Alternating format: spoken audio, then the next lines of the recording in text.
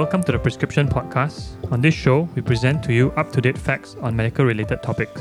We are your hosts. I'm Ian, a surgeon. I'm Zijin, a gastroenterologist. We're both practicing in Kuala Lumpur. We are on Apple and Spotify podcasts. Please follow us for updates on new episodes. This podcast was created with the intent of creating awareness on current health issues in the public. Please do still consult your doctor if you have doubts. All right, we are still on season 3 today, and we are on episode number 5. Today we're going to be talking about benign prostate hyperplasia. Well, basically an enlarged prostate. And we're welcoming back Dr. Lim Lee, urologist in Hospital Chancellor Tunku Mukris, following up from the previous topic. Welcome back, Lim. Thank you so much. Thanks for having me. Today, I think we are very focused towards the male patients. Actually, not just male patients, more towards the older male patients. I guess all males will eventually come to this. Enlarged prostate. Is this something that all men will eventually have to go through? Well, big prostate is a very common problem for elderly men. If you look at the prevalence, probably around 30% to 40% of men over 50 years old will suffer from it. As the age increases, the prevalence increases. So by the time you're over 85 years old, probably around 90% of the people will have it. Right, 90. Wow, that's almost all. So that's almost everyone. Yep. So is that a natural process, or is there any genetic predisposition or anything related to that causes all men to almost get it by the age of 80? Well, basically, it's a mixture of reasons. I think as you grow, your prostate has more time to expose to the male hormone, then the prostate grows bigger over time. But certain factors do actually increase your risk of having a big prostate, family history. Some actually mention about smoking and alcohol. Those are equivalent. Obesity is another one that people have mentioned. Oh, wow. Really? Okay. Yep. Obesity seems to have hands in everything, I think. Yeah, most of the things. Most of the things, yeah. So, do younger men get enlarged prostate? Or rather, what's the cutoff age, I guess, when you start probably noticing patients with enlarged prostate? There's no cutoff age, though. I think the main reason is that the symptoms of big prostate is not exclusively for this disease. There are many other diseases can give you, well, even some lifestyle reason, you can actually get similar symptoms. So the younger patient who have these symptoms, I think some of them are truly having a big prostate, some of them are not. I see. You mentioned about symptoms. Do you want to elaborate more on what are the common symptoms that they will encounter? Okay, so many patients with big prostate, they are completely without symptoms. But if they do get symptoms, some of them, the most common complaint tends to be poor urine stream. Some of them find it difficult to pass urine. They need to strain or need to wait before they start voiding. After they void, they feel that they cannot empty their bladder completely. They get a bit of dribble at the end. Yep. Some patients actually get some frequency, where it may be daytime or nighttime where they have to wake up to pee. And then they find it difficult to control their urine. They have the sense of urgency. It means that once they feel that they want to pass urine, they need to rush to the toilet immediately. Yeah, but usually you correlate this with, these symptoms are quite general, right? So someone who's young might have it as well, but most of the time when you see it in an older patient, that's when you think of an enlarged prostate, correct? Yes, I think as the age increase, an enlarged prostate is more likely to be, but having to say so, elderly have many diseases that can affect the bladder function and can give you quite similar symptoms as well. Correct. So the point from that is, if you do have any symptoms, please see a doctor and let them sort it out, because it could be anything else and other than an enlarged prostate. Yeah, that's very true. Yeah. Okay. So usually in the early stage, they tend not to have any symptoms, right? So do we, since you said above 50, they start to have this enlarged prostate, do you routinely screen? No, if you're without symptoms, you don't actually have to treat. Yeah. I always like to give the analogy of white hair. As you grow older, you will get more and more white hair. Right. Not everyone are being bothered by the white hair, but if you do, then we treat. If you really can't take it, we can shave it. But even if you shave it, it's going to grow again. Yeah. So same would actually apply for prostate though. Yeah. I mean, you can't see us now, but I was shaking my head because maybe, Lim, you want to explain to people how they screen for an enlarged prostate? Well, there are many ways. I think first, actually, we go through the symptoms. We Yep. have some common questionnaire that roughly give us an idea as to how severe your symptoms are. Then after that, we can get you to pee in a special machine to see how fast your flow are, whether there's a possibility of other condition as well. We can scan your bladder, scan your prostate to assess the size and see whether you have any urine left over after you had pee. Yep. Then after that, on top of it, we can actually screen for prostate cancer as well. Yep. If we think that you may be at risk on top of it. But I think commonly, a lot of times with the questionnaire, I mean, maybe a urologist would do the questionnaire and all those other things that you have mentioned. But I think generally, if it's screened by a regular doctor, it would be history and probably a physical examination. Yeah. Just by putting a finger into a rectum and check the prostate size, we more or less know what are the size of the prostate, whether there's any abnormal growth or not. But it not necessarily it doesn't really necessarily tell us that those symptoms that the person is having is definitely from the big prostate. Because symptom doesn't necessarily correlate with size. Some people have huge prostate, they don't feel much. Some people have tiny prostate, but they felt it really badly. Yep.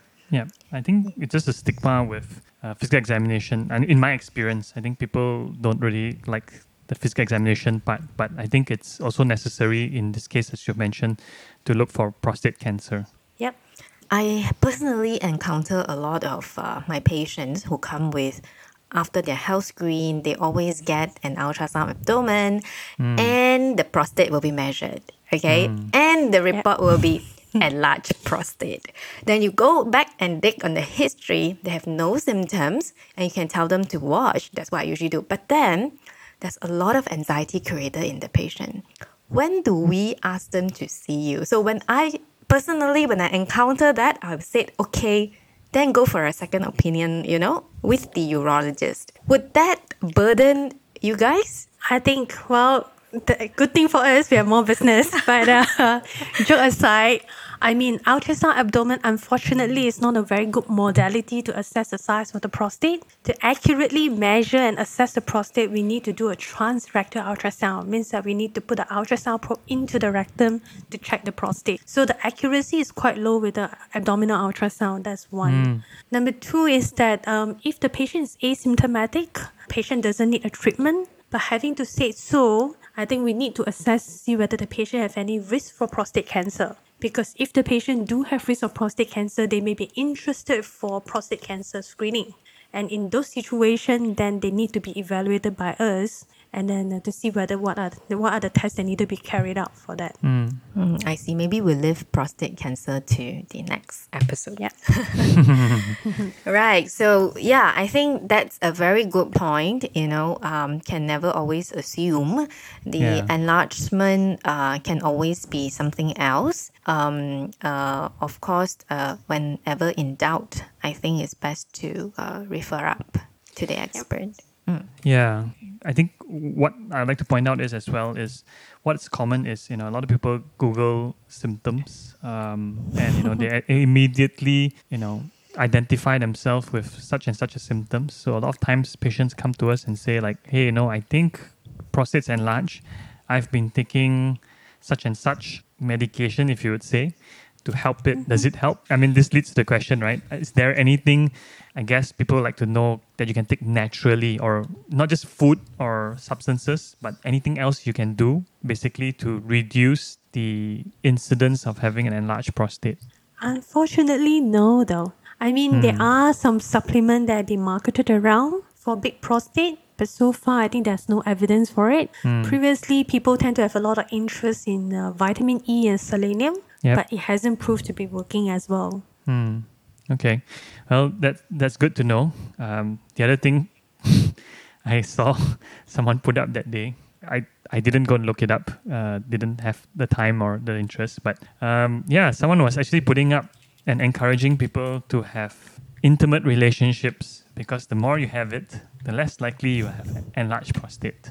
Now, myth or fact? I don't know. I don't think it's something that we will ever know. It's not something that you can put into a study and show whether it is. Well, I mean, usually it's fact or a not. cross-sectional study or something, right? But okay, I mean, let's not get there. So if that's not something that you have studied in your exam, then I guess it's probably not true. Okay, I'll tell the next person who puts it up on Facebook that. Well, and I think it is still, lifestyle is still very important, and then sexual life is a very important part of life as well. You shouldn't actually avoid that just to prevent a disease that you may or may not have it.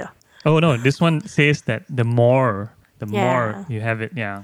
So anyway, I mean, having said that, exercise. Otherwise, no, Nope. nothing. Yeah, Nope. okay, right. So So another you another thing basically that can't exercises help. prevent it at all. Stop right? aging. Stop No. But aging. I Don't mean, reach but old the age. thing is that when you have symptoms of big prostate, sometimes you can actually control the symptoms by just having some simple lifestyle modifications. Right. So, for example, I think a lot of patients are bothered by symptoms such as peeing at the night or frequency or urgency. I think these are certain things just by some simple fluid restriction, you can actually avoid this problem. So, for example, if you know that you have to wake up twice at night to pee, perhaps you try to restrict water 2 hours beforehand. Or if you know that I have urgency, so before you're about to go out or you're about to travel, a few hours before that you're trying to restrict your fluid. These are certain ways just to adjust your fluid according to your lifestyle and just to minimize your symptoms and make sure that you have a better quality of life. So would you say that, your patients come to you, if it's not that severe of symptoms, you would try these modifications in the lifestyle first? Yep. Okay. I think so long as with simple modification, if they're happy with the symptoms, technically they don't have to start any medication at all. Sometimes it's teaching them to adapt, right? Yep. I think it's going to be a part and parcel of life. Yep, agree. Yeah. Okay. So sometimes you just have to understand that's the progress of it. Yeah, it's a process that they have to go through, and sometimes by adapting it, could somewhat change or control the symptoms and the discomfort that they have. Okay. Yeah. So you mentioned medication. So I guess that's the next step. So what are the treatments that can be offered to patients with an enlarged prostate? So nowadays there are many options available. So we start by just lifestyle and dietary changes. Yep. Then after that it doesn't work, then we can go with oral medications. We have about 3 main group of oral medication that we can prescribe depending on their comorbidities as well as their sexual habit as well. Then if medication doesn't work well, then or if they start having complication from this big prostate, then surgery would be next. Now this surgery come in many forms. It comes from shaving the prostate to using either with what we call as a bipolar or monopolar, means that we actually shave it with some energy devices, or we can use laser to burn them. And then to some newer technology that are available that we can put things like some different tackers. We can vaporize it with heat. So options are quite a lot. So Okay. the principle behind is to make it smaller, correct? The principle of it is to create a passage. So That's the surgery. Yeah. So prostate actually wrap around the urine passage. So Yeah. you're trying to make the passage a little bit bigger. Bigger tunnel. Yeah. The medication, there's two, right? So one is to relax the muscle. The other one, basically shrinks the prostate as well. Yeah. Yeah. So if they were to take the medication and do not have to go through surgery or not keen for surgery, are those medications for life or for long term, indefinite? More or less, yes. So I think we will start the medication because you are symptomatic to start out with.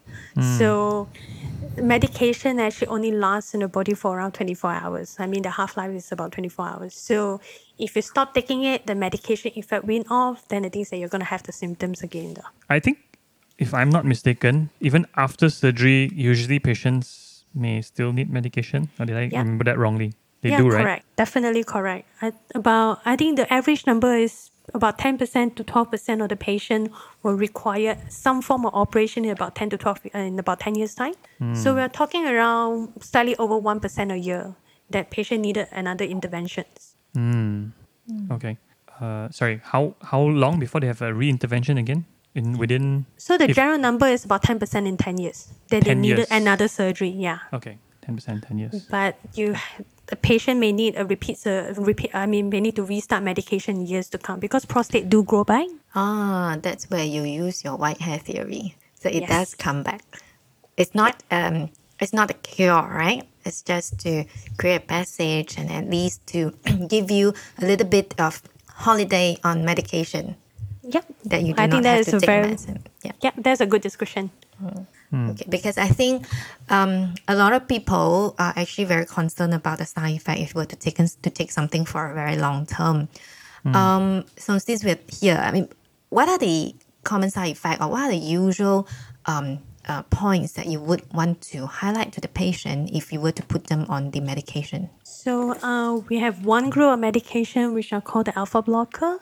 This group of the medication do actually drop the blood pressure. I mean, although we have some newer medication that affect the blood pressure less, but it can actually affect the blood pressure. So that's one. Another side effect that some patients may not like it is that they do get a bit of an ejaculation. Means that they realize that when they're having sexual intercourse, they seem to realize the semen doesn't want to come out.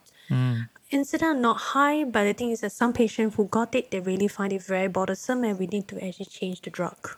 The other group of the drug, side effect is a little bit lower, mainly also due with ejaculations, but systemic effect in terms of those medications are very low. I see. So it's pretty much a very safe treatment to go through, right? Yep. Yeah, I think, I mean, it's not as broad a topic, but I think it's pretty common. When is prostate month again? November, is it? Oh, actually, I have no idea. Yeah, it's November because I remember Movember, people grow their mustache and that kind of stuff. But we're far away from November. There's actually a prostate awareness month, more for prostate cancer, not so much of enlarged prostate. But yep, I think, we went through pretty much, I think prostate is something, unfortunately, every man has to go through. It's good to know what are the symptoms as we have gone through. And I think more importantly is, if you do have something that is, and I think we've mentioned this countless times over in our podcast, that if you encounter something that's different about your body, you've noticed there's some changes, you should always get a doctor to check it out. And I think the appropriate investigations and referral to the appropriate doctor will be done. And I think from there you can discuss about treatment and so on and so forth. I think what we are trying to share here is just to enlighten everyone. What are the possibilities if you do encounter this? And hopefully we can prepare you a little bit better. At least I know I'm prepared. Yeah. Soon to come, I Ian. think- Right. Okay. Yeah. So I think it's a very comprehensive topic that we've actually revealed. Common problem that almost every man will encounter. Is there any, before we come to an end and before we close, is there any advice that Dr. Lim would want to share? I think the main thing I want to tell is that I think there are many reasons why you can have all these symptoms. And when you have these symptoms, it doesn't mean that you have a big prostate. Yeah. So if you do experience these symptoms, let's get us check it out and make sure that there's nothing more cynical than having a big prostate. Then I think at least you can find some comfort in knowing that you are not having something nasty or a cancer or things like that. Okay. Yeah. Yep. So thank you, Lim. Thank you for coming on board today. Thank you. We'll come to an end. Thank you for listening in. If you have any question, please do email us at prescriptionpod, prescriptionpod @gmail.com. With that, see you. Bye. Thank you. Bye-bye. Bye.